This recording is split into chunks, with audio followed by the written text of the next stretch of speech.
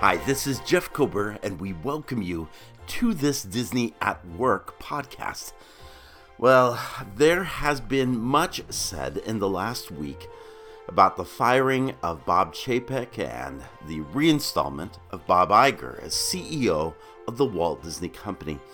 It's difficult to know exactly what happened and when, but it is clear that this is a tale of two leaders, neither perfect, but one with fatal flaws that contributed to a fall in confidence at Disney. We look at A Tale of Two Bobs not just to sort out what happened, but as an opportunity to learn some very important lessons on leadership.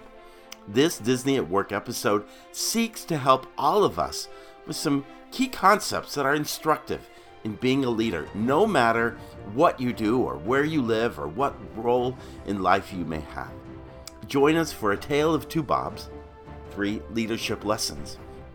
And I recommend that you might seek out disneyatwork.com, where our page there is not only going to have an outline of what we're going to be talking about today, but it's going to have some important graphics that I'm going to reference as we go through.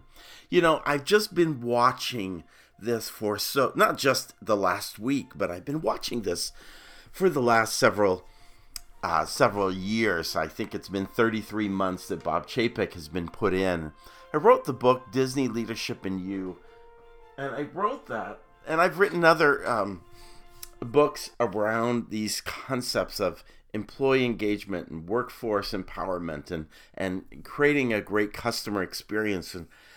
And I've wondered, in the wake of all the craziness of COVID, are the ideas that I've espoused for nearly 3 decades, are they really just kind of antiquated? Are they really just kind of old? And I've realized as we're coming to the end of this, that the things that I have been sharing with organizations, best practices of world-class companies, particularly Disney, those practices are right, and they are the things that work and succeed sustainably. We're going to talk a lot about that word sustainable over the long haul. There are short change things you can do to make a fast buck, but in truth, the really smart moves are ones that follow a particular, what I refer to as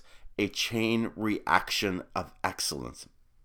And in my book, Lead with Your Customer, and in other writings that I have talked about the idea that leadership excellence drives a highly engaged workforce, which then leads to highly satisfied customers, which ultimately brings about loyalty and long-term success. And I think what you have to ask yourself starting into this is, what does long-term success look like? And let's use Disney as that example. I think that one of the challenges over the last couple of years is that people have come to think that profitability is a short-term proposition, and it is not. You cannot just make a buck you cannot just make a really good show on your next quarterly report and think you're going to be okay in the long term. Yes, you need to pay attention to profits, and profits are ultimately what an organization like Disney has to pay attention. It has to provide a return to shareholder, but you can't do it over the short term. You have to create a process that allows that to happen over the long term.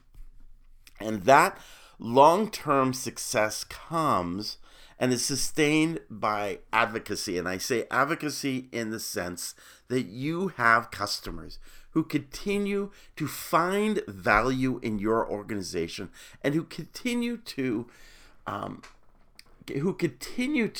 want to come back to the trough, so to speak, because they find that Disney is worth spending their leisure dollar. There are many ways that people can spend their leisure dollar.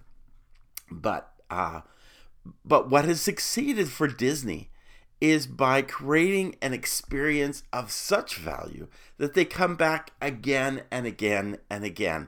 And they find that, and they become the advocates. They become the ones who say, have you had a chance to go on the Disney Cruise Line? You've never done a Disney cruise? Well, you have to do that. Or, hey, we just got off of the Star Cruiser. Are they advocating that everybody else goes on that Star Cruiser? Are they advocating that people should go see Wakanda Forever? Or that other movie that came out at Thanksgiving weekend that nobody saw? You see, these things, if people see great value, they come back again and again and again. And that's what creates your long-term success. And when you pick away at that, when you ignore your customer, when you don't pay attention to creating value, a great customer experience must be sustained in order for it to succeed. And so we say that the thing that drives loyalty and long-term success is a highly satisfied customer.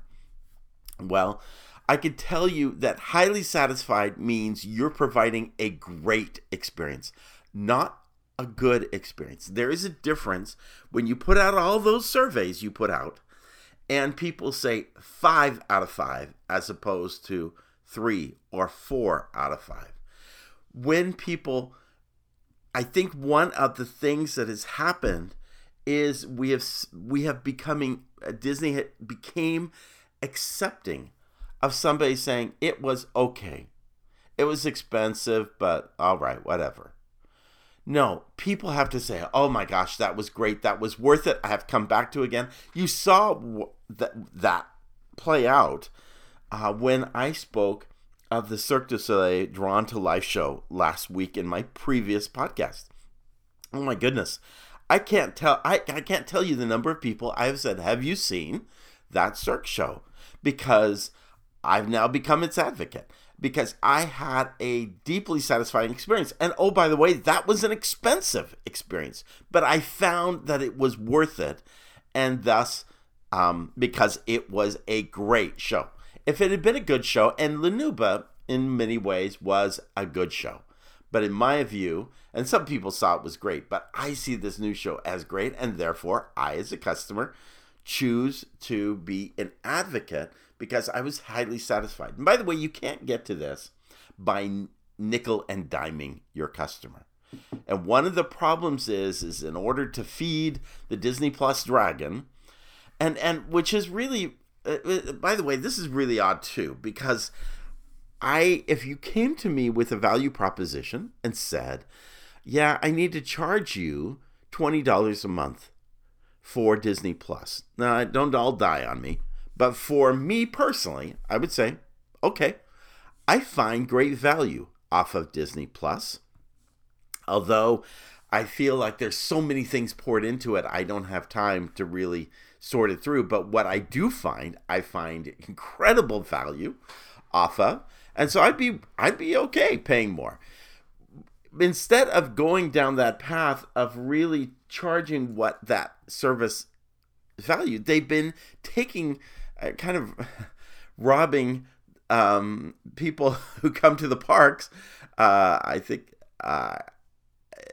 you rob the people of a higher price at the parks in order to pay for all of the costs of production at Disney Plus, and I don't think that has been a sustainable proposition. You cannot nickel and dime your guests in the parks. And we have gotten to that nickel and diming point of view. That is not sustainable. I don't expect prices to come down, but I do expect that they have got to stop the nickel and diming if they want to keep guests coming back to the park. And by the way, great comes from creating value. Value is a proposition in which you say what you offer in terms of your people, in terms of your setting or your place, in terms of processes, in terms of the products you have, that people say, well, it is worth the price. tangibly or intangibly, it is worth the price I pay to want to come back there and be part of it. So great customer experience must be sustained. There also, what drives sustainably a great customer experience is a highly engaged workforce. Employee engagement and morale are vital. I call it two sides of the same coin. You have to pay not only attention to your external customers, the ones, for instance, who come to the Disney parks, you have to pay attention to your internal customer, i.e. your employees. And I think that too, over the last 33 months, has been chipped and chipped and chipped away. A great example of this was the declared move to Lake Nona of all Imagineers and of the Disney Park Experience executive team. Now, I think that is a smart move to move out of a very expensive city. I see the sense in that. But what happened is they didn't involve people, and they didn't consider their own families and their own lives and the impact that would have. And so morale has gone down, and we've lost a lot of Imagineers and a lot of artists and people who are critical to creating a great customer experience. The products, i.e. rides and attractions we expected, have been on a slow rollout because we don't have enough people to roll them out. And I understand that COVID has played a part in that, but you could see, you could just see that it wasn't what they were doing. It was how they were doing, how they were interacting with employees. It was kind of like, you do it or else, kind of mentality. That's a very different perspective from what has happened this last week. Just yesterday, Bob Iger held a town hall meeting with all of the cast members across the company. People physically were present and people virtually was present, and they took questions. Some of them were hard questions, and some of them were questions Bob didn't either have a good answer yet for because you stepped in, or maybe didn't have an answer everybody necessarily wanted yet. But at least he held the meeting to listen and to understand and to connect with your employees. And if you want an engaged workforce, you have to spend time listening and understanding and being there. I'm not saying that there weren't cast members who really like Bob Chapek and who may have been touched personally or privately from him. But in terms of his ability to come across the entire organization and hold the trust of those employees, that is the only way you can sustainably deliver a great customer experience, whether that experience is going to the parks or taking a cruise or watching a film in the theaters. Now, what drives an engaged workforce? It is leadership excellence. It is the initial cog. And of course, that kind of comes to the heart of it. How good is the CEO? But you know what? The CEO is not, leadership is not just positional. Leadership is actually spontaneous. People who rise up and take the lead in the given moment, which is kind of what Bob Iger has done in this moment. But leadership is also personal. It's everybody lifting where they are at. It isn't just about waiting for somebody at the top to be inspiring and perfect and great. It's what organizational leaders have to do. What great leaders do is they need to create leadership throughout the organization. They need to inspire others to take a lead and to support and to go out of their way to make it, to support the employees or the cast members in this case, or to go out of their way to create a great customer experience. And the example I give here is, we all know a manager that we've had sometime in life who was not a great leader. You'd say, yeah, they were the one in charge, but they were not what I call a great leader. And we also, by the way, know people who would say, well, that person was a leader. but they weren't a manager necessarily. They didn't have some position. So it is that when organizations succeed, it's because everyone comes to the surface as a leader in their own personal way. Not a too many chefs in the kitchen mentality, but everybody comes together to really lead and share.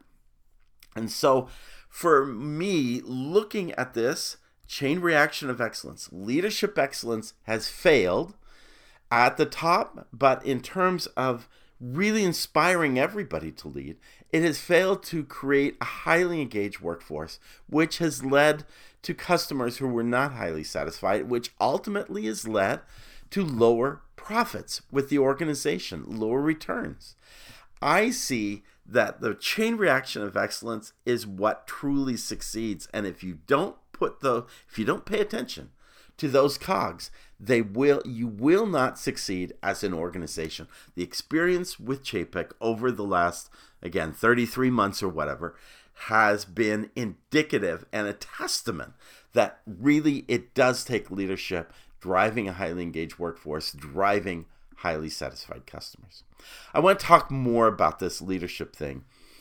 In my book, Disney Leadership and You, I actually divide the book into two sections, and I make the statement that leadership is really two things. It is your ability to deliver results by, secondly, effectively working with others, relationships. Sometimes we call this the R squared, results and relationships. As I look at Bob Chapek's tenure, I see a problem in which this individual, well, it became pretty obvious that he was struggling with relationships, but ultimately, he also failed to deliver results. The failure to deliver a business model on Disney Plus in the last quarter review is evident by the fact that there was a $1.5 billion loss. If you can burn all your bridges, I guess, with people, but if you fail to deliver on the financials, then you're really out to pasture. And frankly, as you kind of look at this, Chapek never really has had a solid and unique brand strategy for Disney Plus. I think initially when Bob Iger introduced Disney Plus, and it is Bob Iger's brain baby initially, I think Chapek took the baby over, which it's good to take ownership. But I think Iger saw himself as standing out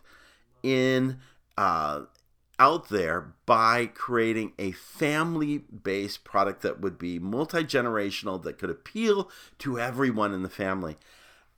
Chapek has come in and, he's wanted to put in R-rated movies and adult themes and things like that. And he just basically wants Disney Plus to be Netflix. And Disney doesn't need to be Netflix. Disney needs to be Disney. And I think that has started to play out, because if you're going to compare yourself to Netflix, then people are going to say, adults are going to say, well, then I'll just stick with Netflix if it's that. But so I think that is, again, you got to deliver the results. If you can't create a brand strategy, because the only way you get people to sign up for Disney Plus is be a lot cheaper than Netflix. That's not a business plan. The failure to provide results to Wall Street ultimately was the last thing that did him in. But it's backed up by lots of little moves that created for that. And then, as I mentioned a minute ago, Disney's strategy was to rob park guests to pay for Disney Plus. And even that approach cost Disney a major loss in shareholder value, the greatest since 9/11. It dropped that badly after that quarterly earnings report. And so, again, if a leader is about results and relationships, so first of all, the thing you would expect him to at least accomplish was the results side, and he didn't. He didn't accomplish results. Well, then you go to the relationship side, which everybody kind of squinted, but maybe those were the dominoes that caused the other to fall. Way back, Bob Chapek abruptly terminated Peter Rice. He was the head of television, brought Peter Rice into a room and basically fired him with no cause in about 7 minutes. And so am I really surprised when Chapek, he is terminated abruptly by the chairman of the board, Susan Arnold, in probably a little less time than 7 minutes. And with really no cause or no discussion or no, well, this is why I think, and maybe his feedback to you. No, just fired. You know, his ability with relationships early on, and particularly, you have to say, I think he came across to people as a my way or the highway mentality. And that kind of perspective, that paradigm, is antiquated. Success never, you think, oh, but he's the leader, I'm in charge. Success comes not from being in charge. It comes from counseling and listening to others before you go moving on your decisions and taking a decision that may end up having to make a decision people don't like. But notwithstanding, at least people feel like their input was heard and they were heard and understood, and they see where you're coming from and so forth, and so they get behind you. But if you just say it's my decision, not going to work that way. I think his Peter Rice, by the way, the reason most people conjecture that he terminated Peter Rice is because he looked like the most likely individual to replace Bob Chapek. And to a lot of people, people thought that Bob Chapek didn't want somebody who looked like such a good candidate to be in the wings, so to speak. Whether or not that happened, what we know is that there are not a lot of people who have stepped up to the plate and said, I can't believe you terminated Bob Chapek. Let me tell you how he has affected me personally and how I have been able to, how he has worked with me and how we've worked together. And no, nobody's come to the table on that. Again, leadership takes a look at both of those things. And in my book, I'm not pitching my book today, but I should. But the fact of the matter is, you have to not only pay attention to the money side of the house and to being resourceful and to having a vision and getting people behind that vision and working your tail off. It is about results, but it's also about relationships. When we talk about Walt being like a little bee that inspires others around, and the idea that you pick up trash and everybody works together and everybody gets on the bus and you use a little bit of a spoonful of sugar to get people on board. That's what was missing. Now, I want to say one thing, because in my podcast, and I was pleased with my podcast a week ago, which was the first one to come out to say, hey, this has happened with Bob Chapek and with Bob Iger being put in. But I made a comment about one of the first things I thought Bob Iger should do, and that was to remove Christine McCarthy from Disney. She is the CFO.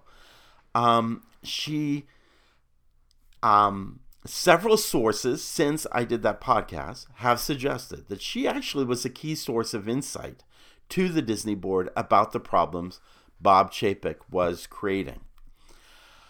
Bob Iger, in fact, seems to believe in her enough to have asked her to participate in a reorganized committee. While I didn't like her portion size comments she made last year in a previous financial call about maybe, we need to cut back portion sizes because some of our guests need to lose weight or whatever, I should have reserved judgment on her, to be honest. And in truth, I still do. I think that she should, however, have warned the board some time ago that the Disney Plus business model was not working. After all, she is in charge of the business plan, the financial bottom line. So how did we get to this point? some people have conjectured the reason she went to the board is because she was going to be, like Peter Rice, the next person to be thrown under the bus. And that's not when you stand up as a leader. You stand up a leader when you see that things aren't happening to begin with. So I will suspend judgment on this, but I still have some questions. If Disney has failed as a business, and that's what CFOs do, is make sure we have a strong, solid business financial model, I'm just a little confused on that. But I will suspend that. I'm glad that Christine McCarthy did go to the board and make a case that that change needed to happen. I want to talk about a third aspect of leadership. I've spoken about the idea that the first thing I talked about is that success is a chain reaction. The second thing I talked about is that leadership is a twofold approach based on results and relationships. Third thing I want to talk about is that leadership is more about influence than it is about control. People think it's about control. It's about being in charge. And I hear so many employees say, well, I'm not the one in charge, so I can't do anything about it. No. Leadership isn't because you have the reins of control, although the one thing you should control is yourself, your self-discipline, your own work ethic, and those kinds of things. But really, leadership is not about control. It's about influence. One of the things that played out in this is Chapek tried to control streaming by putting in Kareem Daniel, somebody who has since been terminated from the company, and telling everybody else, all the other creatives, that, hey, Kareem is going to make the decision, which Kareem probably worked one-on-one with Bob Chapek to make these decisions, but whether or not something goes to the movie theaters or goes directly to Disney Plus or plays on Disney Plus afterwards, or how much budget we should spend on this film project or that movie or that series and so forth, all got thrown into the hands of Kareem Daniel. And so this was an effort of Chapek to try to control how things were going to happen. You might say, well, that's what a CEO should do. They should make decisions. No. Great CEOs are not about controlling things. They are about influencing other things. And the example to this is that the first thing Bob Iger did was to, again, remove Kareem Daniel and say, no, we're going to push control back to the creative heads. There was a story told, I don't know how true it is, but there was a story told, I think by Jim Hill, that Kevin Feige had an interface with Kareem Daniel when cutting budgets, and Kareem said that Marvel needed to cut the animation projects that they were working on. The What If series was an example of a previous animation series. I don't know which series they were cutting. And Kevin Feige pushed back and said, look, these are not expensive and you get a lot of bang for the buck. And, compared to these expensive film projects we do, are you sure you... At any rate, Kareem was basically saying, hey, you need to be an example, Kevin Feige, of showing that you're behind us and cutting costs and da-da-da. And that did not apparently. I think that was one of those little dominoes that pushed Marvel and other people against Chapek. Again, you can't be about control. It's about influence. In fact, let's just look at this, where Chapek has failed in terms of influence.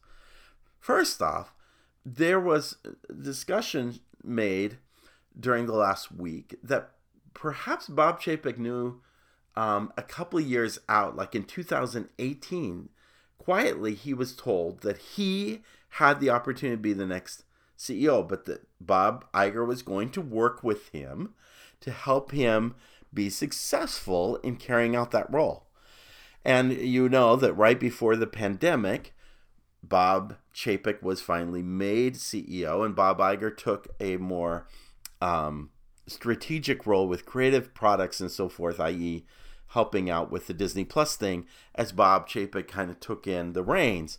But the minute Bob Chapek became CEO, he didn't want to have anything to do with Bob Iger. He wanted to push Bob Iger to the side. Now, I got to tell you, even U.S. presidents, great U.S. presidents, reasonably decent U.S. presidents, will go back to their predecessors, Republican or Democrat, and seek out their opinion or advice and their thoughts on something. So to just kind of wash your hands of the previous CEO and not talk to him, that, again, you're losing now influence with the previous CEO. Then he starts losing influence with key executives, all the way from people he's ended up terminating, like Peter Rice, to Christine McCarthy and others. And so he's losing me. And when he made the decision, we're going to cut costs, there was a lot said about the fact that people at the executive C-suite level were surprised by his announcement and how he was employing to do that, which was a control method. He decided to create a little committee at the top who would decide all of the cuts throughout the organization. That's not how you run an organization, is you go tell people from above how to do things. You empower your executives and your managers and your front to figure out those cuts and to work together and collaborate on that, not just come down from above. Bob lost influence with cast members, with employees. Bob lost his influence with Hollywood.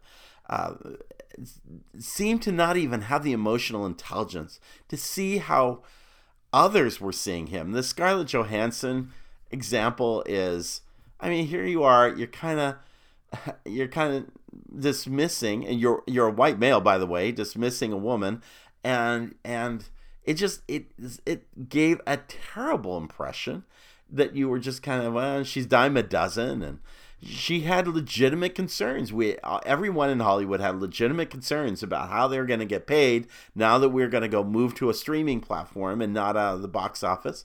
She had legitimate concerns, and he dismissed that. Again, that when that event happened, then everybody else in Hollywood saying, "What do I want to work for Bob Chapek?" You lose your influence with them. He lost his influence with a political leader, i.e. Governor DeSantis. And not to say that you need to agree with DeSantis. I don't think Iger agrees with DeSantis at all. But it's not about being political or being on the right political side. It's about being professional and how you interact and deal with others. Bob lost his influence on the fan guest community, especially those in the parks who felt like they were being burned and nickeled and dimed, and reservations and this and that and Genie Plus.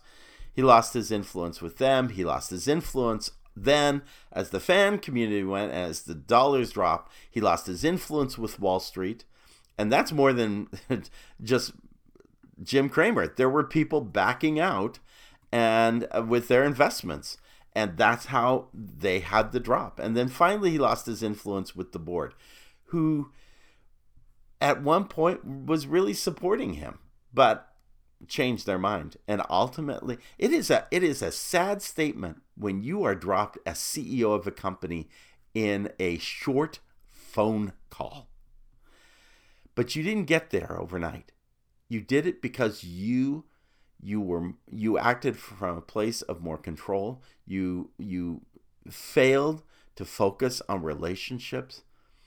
These are just lessons in life. And it doesn't matter if you've got a small online company that you're trying to grow, or if you're a middle manager in a Fortune 500, or you work in a hospital as an executive. It doesn't matter where you are, public, private, nonprofit sector. These messages are things that really, truly, as I have watched this entire thing play out, I have seen that the messages I've been sharing for the last several decades still are true.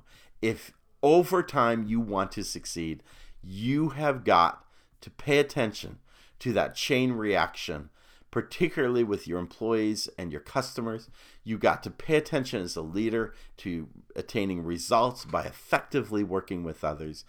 And finally, you got to focus more on influence than trying to be in control. To that end, wanted to offer you some souvenirs, which we do, for you and your organization. They come in terms of several questions you want to ask yourself. For you, what is success long term? And how do you seek to create a sustained long-term success? Second, are you creating a great customer experience? Or are you creating something else? What are you doing to create that? Third, are you truly motivating and engaging your workforce? Because they're the only way to sustainably deliver that great customer experience. Fourth, do you believe that everyone in the organization can be a leader? Not from a positional point of view, but from a place of influence.